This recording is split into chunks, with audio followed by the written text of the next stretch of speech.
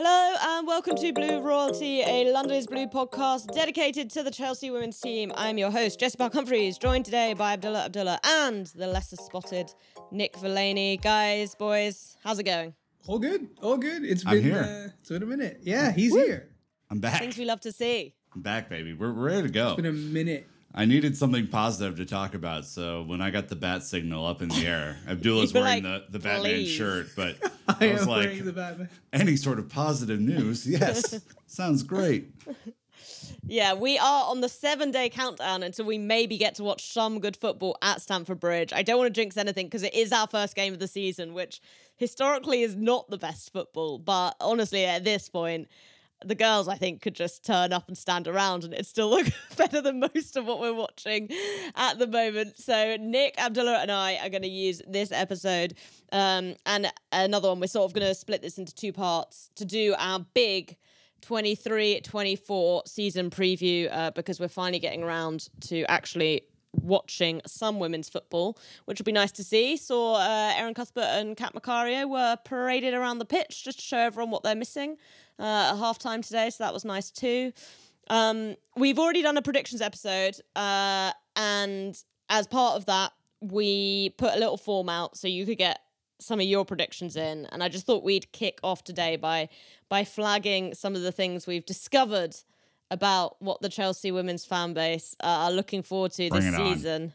It's a landslide for Shuka Nuskan in terms of being the player everyone is most excited about. I think that Roma performance has done her a lot of favours. A two-way battle going on for who will play the most minutes this season between Millie and Millie Bright. So that's going to be a tough one for Millie to win out. Nick, I think you've gone big with your shirt choice this season, haven't you? I did, yeah. I went out on a limb with this pick as well, and also picked Millie Bright, but I also got her on my shirt, and so I feel like it's only right that I bestow the most minutes throughout the season on her very capable shoulders. Yeah, I didn't actually get a name on my home shirt, but I can hear the minty third kit and Guru Wrighton's name calling me at the moment. Ooh. So we're gonna wait and see until some of my invoices get paid, and then that might be coming. Everybody, Abdullah doesn't have a shirt yet. Tell him what player he should get on the back of which shirt. Yes. Yes. Let's get some democracy going. Mm-hmm. Alsu Abdelina, who says no? Yeah.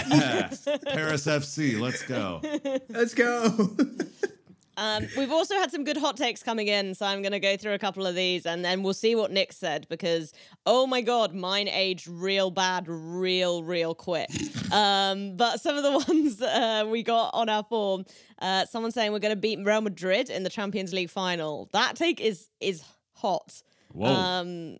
Really hot. Okay. That would be something to behold, I will say.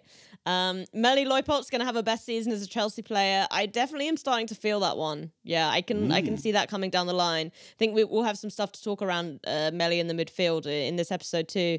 And this one I really like. We will have the highest number of goal scorers in the WSL. That's a good one. I like it. Because it's a nice one. It signals that there's going to be a spreading of the wealth around the team, which is, that does happen at Chelsea. I mean, there are tons of goal scorers in this team, unlike the other side of the house that we have. Yeah, exactly. So if you haven't already, you can listen to mine and Abdullah run through our predictions. The form's in the show notes. You can submit yours. Do you just want to repeat your take for everyone's edification? Anyone? So my hot take was, and to be fair, this is what I said when I said it. This wasn't a quality thing. Caveat to fuck needed. But that was, I thought Zecira Musovic might end up as our number one by the end of the season. And she promptly shows up playing Spain in the UEFA Women's Nations League. What a tournament, by the way. Really enjoying it. And I don't know. Honestly don't know what she does. Athena Del Castillo takes the shot. I think she thinks it's going one way. It takes this bounce right in front of her, and she sort of loops it over her head. It was a tough look. I thought that's the person I just said might be Chelsea's number one by the end of the season. But at least Manuela Zinsberger did something even crazier in the game against Austria. So at least we've got more than one goalkeeper who's good. So it doesn't really matter.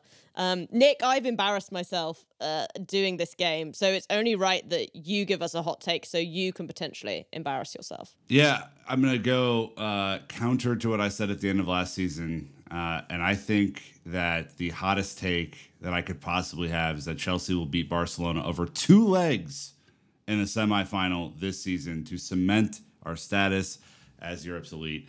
I think it will take something miraculous probably to get that done. The new camp is a difficult place to play. They won't be playing there. They won't be playing there. That's right, because they ripped it down. Shame. So perhaps this is the year, actually. Perhaps this is the year that we get a chance to do this. But, I mean, I think there were steps that we took last season in regards to how we played Barcelona. And I think the way that we aimed to kind of muddy that game up a little bit. And, you know, I think until we get this team kind of humming and we get to properly assess them after a period of time, this will be among the hottest takes that I have because Barcelona are very, very good. But I do think this could be the year where it's not just a one-off, where you're not just beating them in a final, you're beating them over 2 legs, which is, I think, much, much harder. Yeah, definitely. I look forward to you having a fight with Abdullah, who I actually think the hottest take he dropped on that episode was that he thought Chelsea would go out in the quarterfinals of the Champions League. So you guys can take that up off air, I think, because I thought that was wild. But I did say we'd win everything else. And we had the highest record goal. I know, but the quarterfinals, man. The quarterfinals. Have some faith. Barcelona might show up again. I mean, I can't go and change it now. I mean, even if I go and say, okay, fine. Like, you know what? If we go through the semifinals. I can't change what I said about Zecira Musovic. To be fair, I did say that if we get through the semifinals, I wouldn't be surprised. But that was, that's the caveat that I threw in. Dude, that's not a hot take then. You're just... Well, no. My hot take was double take. No. No. My hot take was both our pivots get double-digit assists this season. We can go back to the scripts and read it. That was my. No, I know. I was just saying the quarterfinal thing was like a hotter take a separate than thing. what you then put as your hot take. So it's true. It's probably a hotter take, but still. That's what I'm just raising. But look, this episode is an opportunity for us to all dig a little bit deeper into these silly things that we've all already said, and to some of the key questions that we think are going to be really crucial for the season ahead. So let's take a quick ad break here, and then we will dive in to what Chelsea's 23-24 season is going to look like. Are you missing out on your favorite show because it's not available in your region? Trying to keep your private time private? Well, let me introduce NordVPN. If you're bored of US streaming services, why not take it for a spin in the UK? Using NordVPN, and at the click of a button, you can do just that. No need to travel to Japan for your favorite anime when NordVPN brings it right to you. With 5,000 plus server options, no show is out of your reach. Grab your exclusive NordVPN deal by going to nordvpn.com/LondonIsBlue. You know, like the name of the podcast. To get a huge discount off of your NordVPN plan, plus 1 additional month for free. It's completely risk-free with Nord's 30-day money-back guarantee. We all love to binge, but privacy is a big deal too. NordVPN keeps your information encrypted so you never have to worry about your IP or location getting out. Threat protection, they've also doubled down on keeping you safe with their new threat protection feature. Say goodbye to intrusive website ads and malware. Even if you download an infected file, threat protection kicks in and deletes it before it makes a mess of your computer. Don't forget, there is literally no risk to you with their 30-day money-back guarantee. Give it a try, and if you like it, great. If you don't, they'll send you a refund, and you can pretend the entire situation never happened, just like Chelsea's 2022-2023 season. Check out my link at nordvpn.com/LondonIsBlue to get your subscription started today.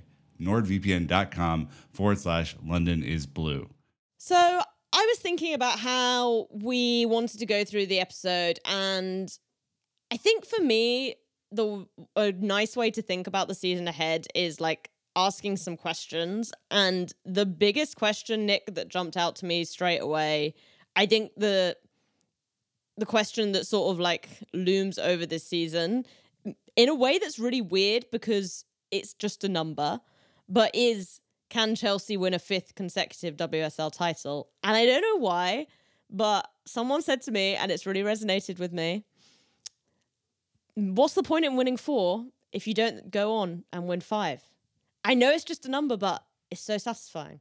I mean, if you do it 4 times in a row, right, which is absolutely insane, and I think still doesn't get enough credit because we're Chelsea or whatever, whatever the media narrative is out there, then the standard is that you win the league.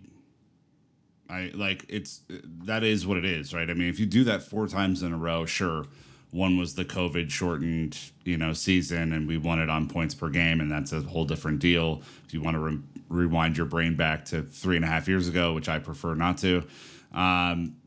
But I mean, in every season since, Chelsea have been the class of the WSL, right? Sometimes we left it late. Sometimes we made it more difficult than we had to. But at the end of the year, when you looked up at who was hoisting the trophy, I should say, it was us. And it felt right. I think that's the bare minimum expectation for this club, which is a really scary thing to say if you're the rest of the league. Emma Hayes does not do second place well. She might not care about the Conti Cup as much as we'd hope at times, but for the rest of it, it's win or die, right? And that is a massive mentality shift that no other team's been able to overcome in the league since 2019. So, do I think we can do it? 100%. 100%. I mean, again, I look at this as probably the number 2 objective for the team this year is to go out and win the league, because I think this is the thing that shows how great of a team you are. Can you win the league over a longer period of games than a knockout tournament provides? And that shows the class of the team, and that's what they've done the last 4 years. So 100%.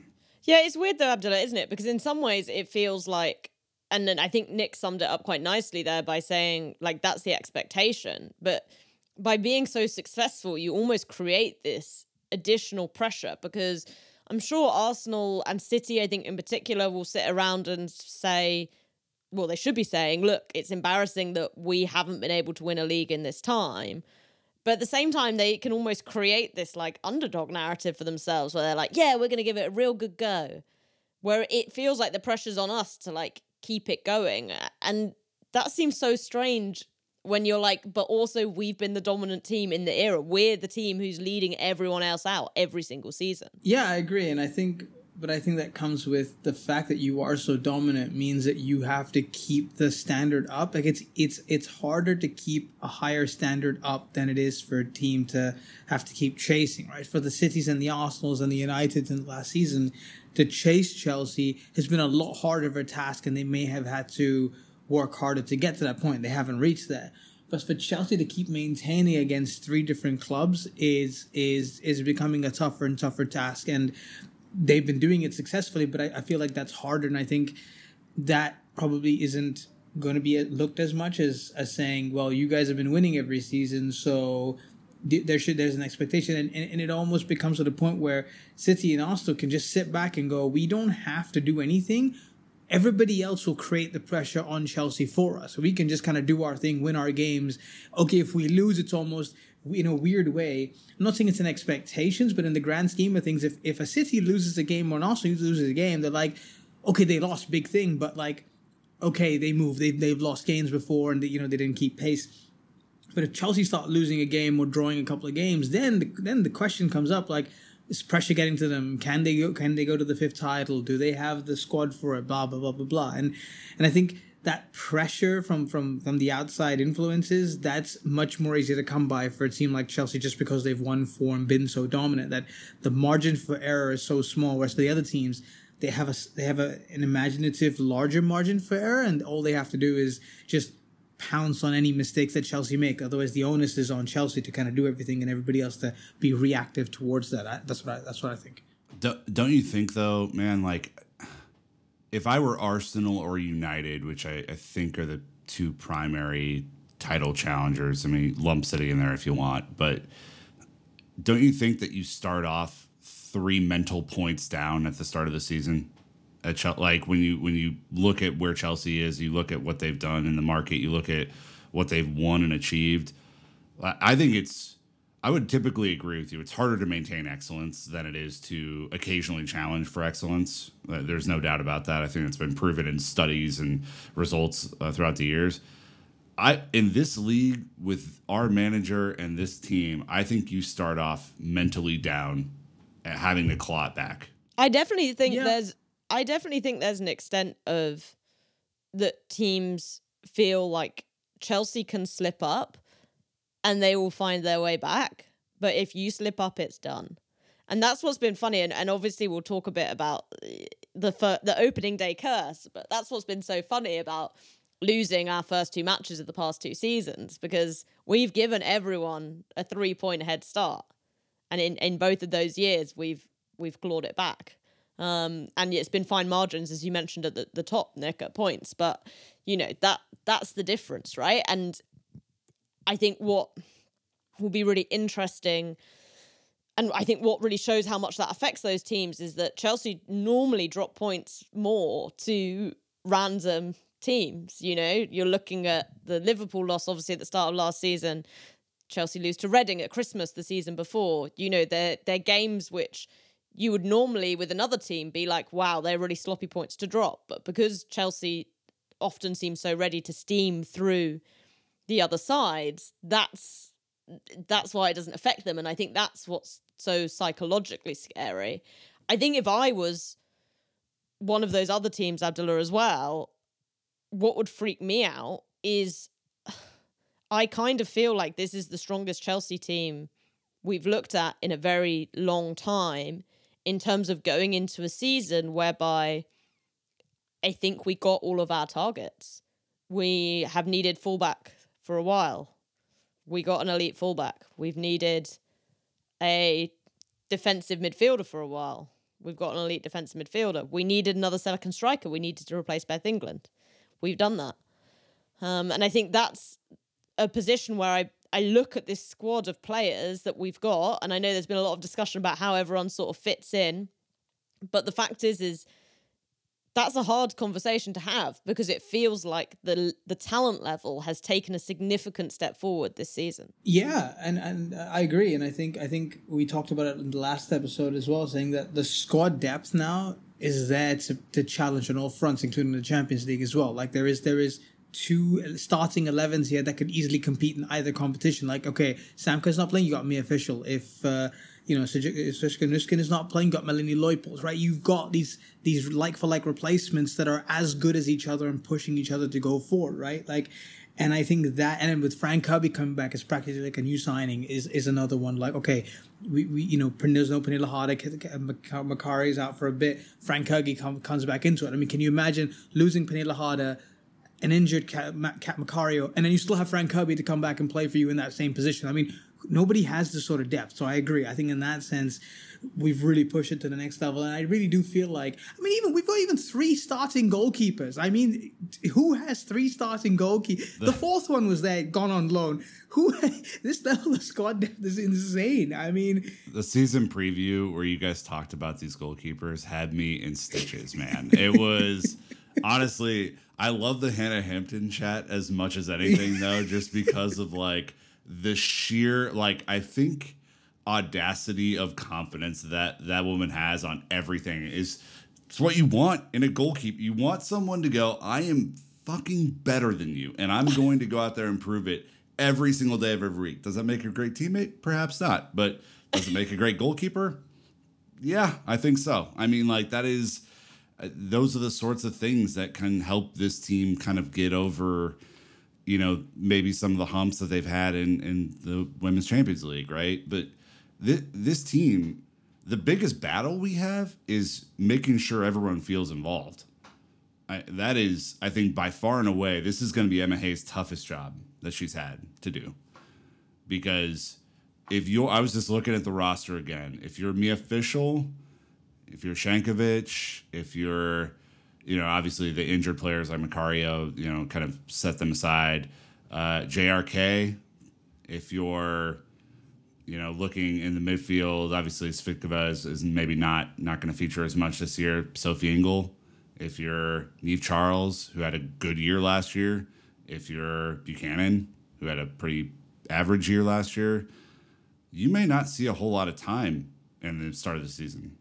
So how do you keep these guys involved in a year that you're going to definitely need everybody, right? There's too many matches and they get too congested because fixture schedules do my head in, honestly. Hey, let's just jam everything together over Christmas and see the performances go up. Like, it doesn't make any sense, but it's going to be her hardest job. Emma Hayes' hardest job is to make sure that everyone feels involved. Jessie Fleming, who wasn't as involved last year, how do you keep her involved? Jess Carter, who had an amazing World Cup, maybe doesn't start. I don't know. Maybe does.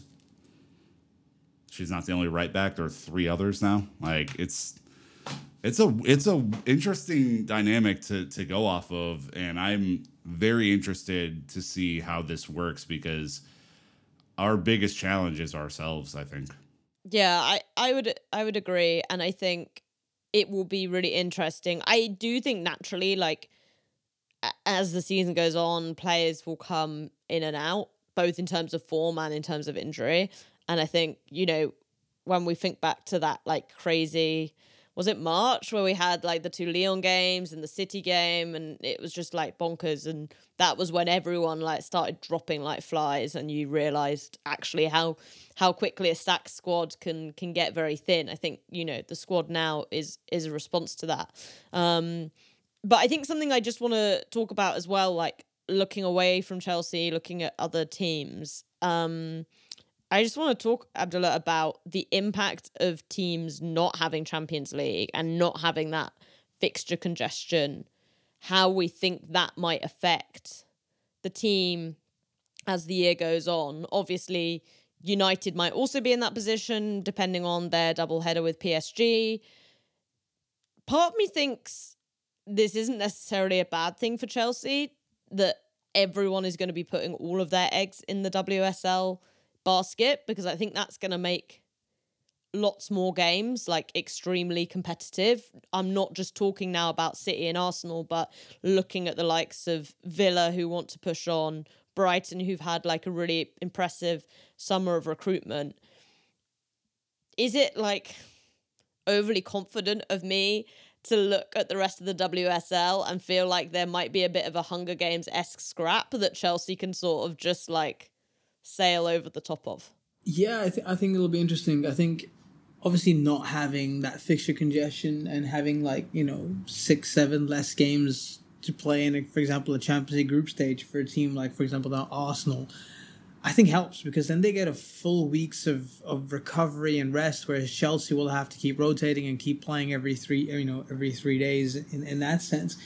But I think the counter argument and balance goes back to the squad depth that we have, right? You can practically play 2 11s in the Champions League group stages, depending on the game, and the WSL. So if there is a game where there's a group stage against a team that would usually typically come 3rd or 4th, you can practically play a rotated 11 and bring the first team back in for a game against a top side like a Villa, Arsenal, Brighton, if that is to be the game after. And I think being able to balance that will be important. But I think for teams, without it, I think for them it really just comes. And then, I think it goes back to pressure, right? If a team that's been playing 2 games a week and then the one with the full rest, that team with the full rest has more pressure to win the game because they're expected to win the game. So if it's like City versus Chelsea, City would be expected to win that game just because they would have played that 1 game less in the week, and if they end up losing, it kind of steamroll and go. Then I think Chelsea have proven in the last couple of years, more than any of the other clubs, that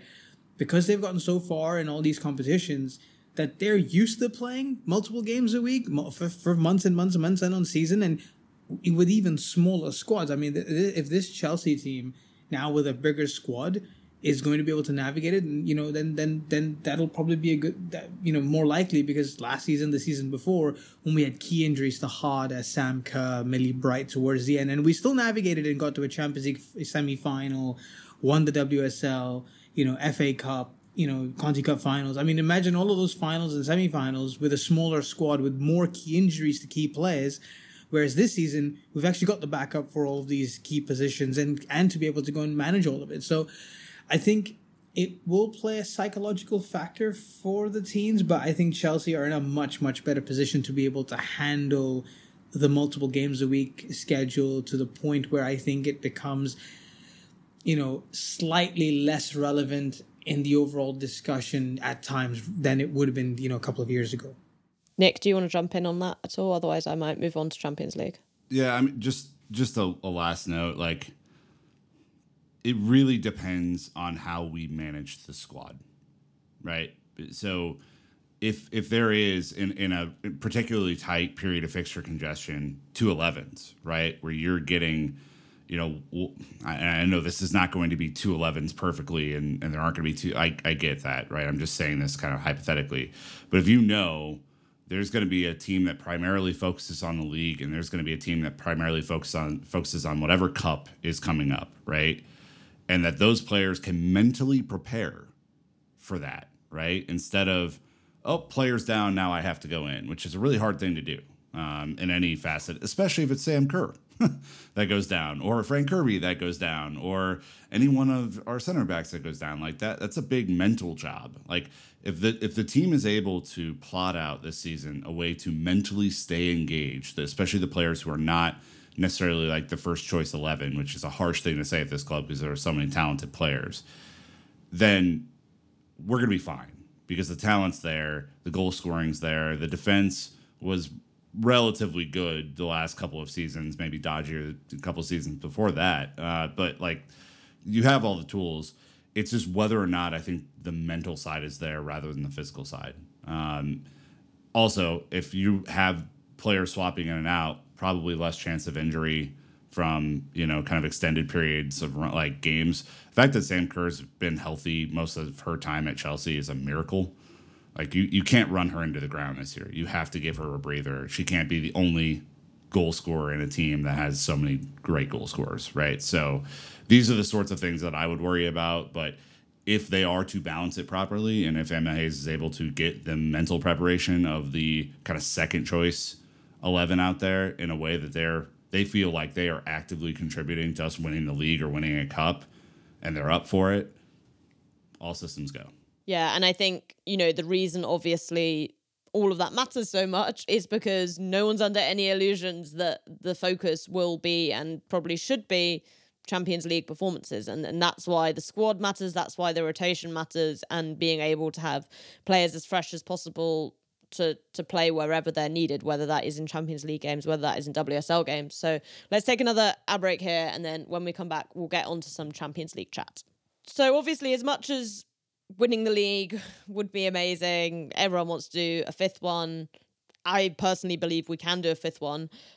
I think everyone would take the Champions League over another WSL title in a heartbeat, and that's totally understandable.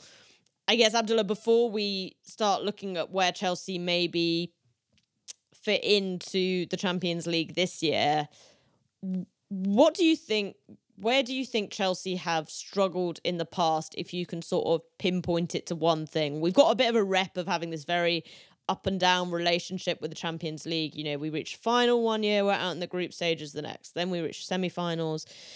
Is it a mental thing? Do you think it's a tactical thing? Do you think it's that sort of physical or squad building thing? What's the key area that you think Chelsea really need to improve on this year if they are going to take that final step? I think what stopped us I think it's a mixture of all the things you just mentioned. Like, if we can break it down for a second, I think one, it was a mental thing because they were almost like rookies in the Champions League. They finally get to that final, and then, they weren't able to navigate the group stages the year after. That was probably more of a mental thing than anything else. Then the next year they get to, quarter, semi-final, and then, it keeps kind of going up and down. And I think, so that's one, I think mentally just being able to cope with the pressure of, okay, we reached the final. And I think that was probably too much the expectation of, okay, needing to get to further down the line in the Champions League in the following season. I think the squad was built to have an amazing starting 11 before, but not a good enough second 11. Backup rotations, I think, weren't good enough. You look at Jess Carter and Nii Charles as two prime examples. You would rather take them now as players to come in or starting than you would a couple of years ago where they were good. We just go back to that Champions League final against Barcelona in 2021. Jess Carter and Neve Charles were absolutely demolished by Lieke Martens and Caroline Graham Hansen, whereas I would fancy them to do a much better job now than I was obviously 2 years ago. So that's, for example, the experience and the development of players in the squad has gotten up. And we've now, refreshed the squad and gotten players in to deal with Ashley Lawrence is a Champions League experienced player, played multiple games and with PSG and Mia Fischl hasn't, but she's still a top international. Shuka Nuskin's played for Germany in a World Cup, right, and big gains for Eintracht Frankfurt before. So I think the players that have come in now have got a little bit of good experience, whether it's in the Champions League or in general. And I feel like the players are developing. I think the reasons that we were stopped before. I think last season against Barcelona, tactically, I think that was the turning point in terms of the Champions League itself, because teams in the Champions League play very, very different to the teams in the WSL. And if one, in that season when we got to the final, we could have gotten knocked out 3 times. Atletico Madrid ideally should have knocked us out much, much, much earlier in the competition. They just missed penalties, right? And Chelsea managed to get through with kind of one style, one tactic without changing too much, and then obviously they lost. And I think now Emma Hayes, especially the way she played against Barcelona and almost beat them and took the game down to the wire against Barcelona, I think that would have given them so much confidence that they can now navigate against some of the top sides in the Champions League and in Europe to be able to say, okay, we now have tactically, disciplined and tactically smart players to be able to maneuver across different types of teams. So if they come up against a Wolfsburg, Lyon, Barcelona, Roma, I feel like now Chelsea are well equipped to be able to deal with them differently in each situation, whereas before it was just one way, and if it didn't work, it was where do you go from there? So yeah, I would just tack on to that because I agree with you. I think the results against Barcelona last year showed a mentality shift, and I think it showed a confidence shift, right? Instead of going in hoping to win, I think there was an expectation to compete at a higher level than we had in the past. Like obviously that 4-0 final was going to haunt everybody for a long time, and that was difficult to take. And I think if you played that game 10 out of 10 times, Chelsea may only win it 1 time, right? The Barcelona team was really good. But the fact that they were so competitive last year, the fact that I think Guro Reiten took her game to like Super Saiyan level at the end of that season and kind of like led from the front. And that you had established leaders and you strengthened in areas where you maybe weren't as strong last year. I think the expectation is, and why that was my hot take, is that if we are paired with them again, which is like the least favorable knockout matchup that anyone can have is to play Barcelona. They are the champions for a reason. Then I think you have the team, you have the depth, and you have the mentality to compete with them in a number of different circumstances. You'll remember from last season that Chelsea were not incredibly healthy when we played Barcelona. Maren Mjelde had an absolutely phenomenal couple of games at center back, but probably isn't your ideal center back for games like that, right? Like midfield was so gassed after chasing them around, right? You didn't really have anyone to come in and replace Erin and the energy that she brought into the game. Sam Kerr was on her last gasp at the end of the season because she played every single fucking match last year. All of these things, I think, have been remedied with the squad construction. And now, Jesse, I think it's on Emma to figure out tactically the right stuff to do and to make sure that this team walks in with a just killer mentality. Like, I don't care about your awards. I don't care about the winners' medals you have. I don't care that you beat us in the final a couple of years ago. If we get paired with you in a knockout round, it's you going home, not us. We're ready for this. Yeah, and I think last year played a big role in that. And I know there was a lot of frustration in both the Lyon quarterfinal and the Barcelona semi-final in the perceived tactical negativity that Hayes adopted. But I do feel like when you look at those games, that it was almost necessary to do that, to give the players, and this is controversial, right? Because some people will sort of turn around and say the best way to make a team and players feel good about themselves is to like really impose your game plan upon other people, like on other teams. Doesn't matter. Like we're seeing this a lot, like I think especially with Postecoglou and Spurs in the Premier League at the moment, this idea that like if you sort of go in with this kind of happy-go-lucky mentality, then the team will follow. I think that changes the longer you've been at a club, and I think that's something is very different for Hayes to sort of implement when she's been at the club for so long, when she's been working with these players for so long. And I kind of feel like it was the right decision in terms of being able to get those close results, obviously in the Lyon game, winning, even in the strangest way possible in some ways. And then in the Barcelona game, pushing them really close. You know, I think we don't go to Camp Nou and get a draw if we don't sort of play in that like quite conservative way and only lose 1-0 at Stamford Bridge. I know it was frustrating to play a negative game at Stamford Bridge because you want to really go for it at home, but you risk losing 3-0 and you don't even get to go play for something at Camp Nou. And I think those experiences now help the team step forward and say, we were in those games. You know, we got a result at Camp Nou when no one had ever done that against the Barcelona women's team before. Now they're not even going to play at Camp Nou because they're knocking half of it down, you know. Now this is the time. This is where we then take that step forward. Like, we're not naive within this competition anymore. And I think that also, like, the recruitment speaks to that. Like, touch wood, you've got a player like Kat Macario, who's scored in a Champions League final, back by the time you're playing in the latter stages. You've got a player like Ashley Lawrence, who's, you know, played in those crucial knockout games. I think that really speaks to like, okay, we've got our players to the level where they're confident. You know, we've got defenders who've just played in a World Cup final, hilariously against some of the Barcelona players. But like, so we've raised our players up, and then we're also bringing in players who have that experience from elsewhere. I think that's the thing, Abdullah, that feels like that really crucial way of like, how do you creating that setup, creating that platform that allows the team to go out and perform how they want to perform. I'm going to jump in right in front of you, Abdullah, because I think this is,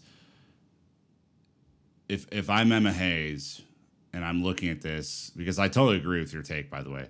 This is not a beauty pageant. This is about winning. Like, whatever way you have to win, fine by us. It may be frustrating to watch at times, but do I care if you set up in a shell and you beat Barcelona 1-0 at wherever they're going to play this season, and we advanced to the Champions League final because we did that and we were smart and we were savvy and we weren't tactically naive? Awesome. I'm in. You know, would it be great if we score 5-0 and we're all over them and we're dominant? Sure. Is that likely to happen? No. So like, I think that's a like really savvy point, Jesse, on just like what it means to win this competition. We all remember how Chelsea's men's team, their least talented team of that run, did the tactically smart shit and just won the competition. It was ugly at times. It was weird at times. Didn't matter when you're lifting the trophy. Right. And that to me is critical. I also think, Abdullah, if I'm Emma Hayes, I am looking across the football landscape. I'm bringing in consultants. I'm bringing in people who haven't been a part of this team before. I'm looking at ways to work on mentality, right, heading into these big fixtures, because it is a whole different game. It's a completely different tactical game. And I'm looking at ways to keep this team fit as humanly possible, because if we have our number one choice 11, I think we're competitive against anyone in the world. Yeah, I agree. I think on your last point, I think Chelsea starting 11 beats most teams, if not any team on their day in Europe, Barcelona included, because I feel like the player for player, I think they're up there. I think they've got the experience, the tactical quality to be able to go and beat most teams. And I agree with both of you on the point of that. Because it will be chasing the first title, it doesn't matter how you play. I'm okay with doing the Mourinho-style 2004 1-0 wins throughout the entire competition. I don't care, because at least then, yeah, exactly, it doesn't matter. At least then you go and do it. Fine, if you're chasing a Real Madrid type 10th, 11th, 12th, 13th, 14th Champions League, fine, maybe style, would be cool to have, right? All right, they go and win 3-4-0 in a quarterfinal or a semi-final against a top side to make a statement. I at that point, I can see why you'd want to be chasing that, because it wouldn't be about just winning it anymore. It would be about winning it with a style of football. But when you're chasing the first one, I mean, let's go back and see Barcelona winning their first one, right? Barcelona winning their first Champions League.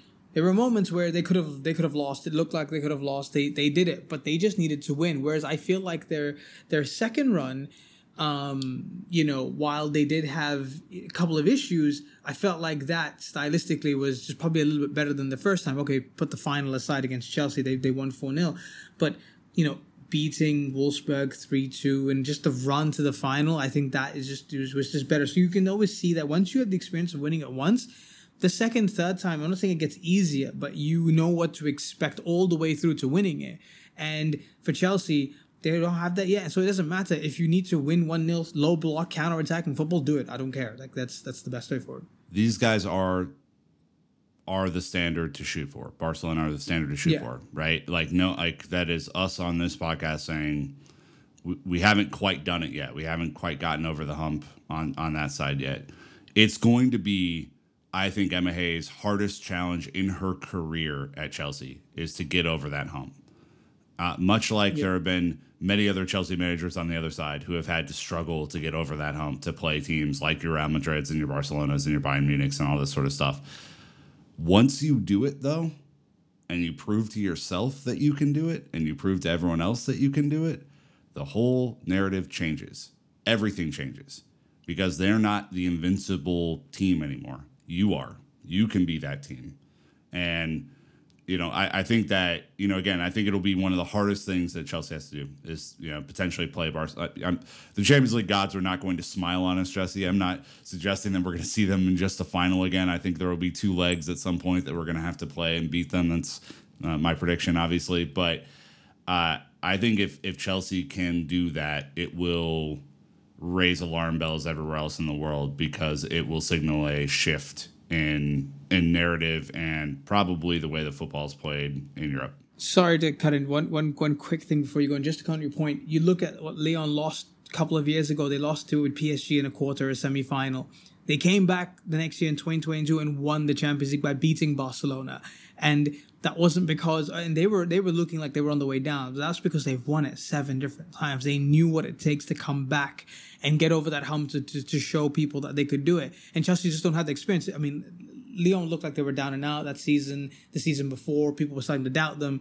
They come through and beat Barcelona 3-1 in the Champions League final to kind of prove again and say, look, we're still here. We have the experience. We're the queens of the Champions League, so you can't just take that away from us like this. So just to your point, that experience, if you just get over it once, it makes a whole hell of a difference. Yeah, and I mean, it will be very interesting, I think, to see how the Champions League shapes up this year. I do think Chelsea are in a good position. I think I've mentioned this maybe on the predictions pod, but I do kind of feel like the quality within the Champions League potentially doesn't feel as high as maybe it has in previous years. I also think to that extent, it would maybe be good for Chelsea if United did go through, because part of, I think, what's been really hard for us in the Champions League, but in both group stages we've participated in, has been the fact that we've been in group stages where there's been 3 good teams. Obviously, the first year, the Juve and Wolfsburg, they're the ones that goes through, we go out. And then even last year, PSG and Real Madrid.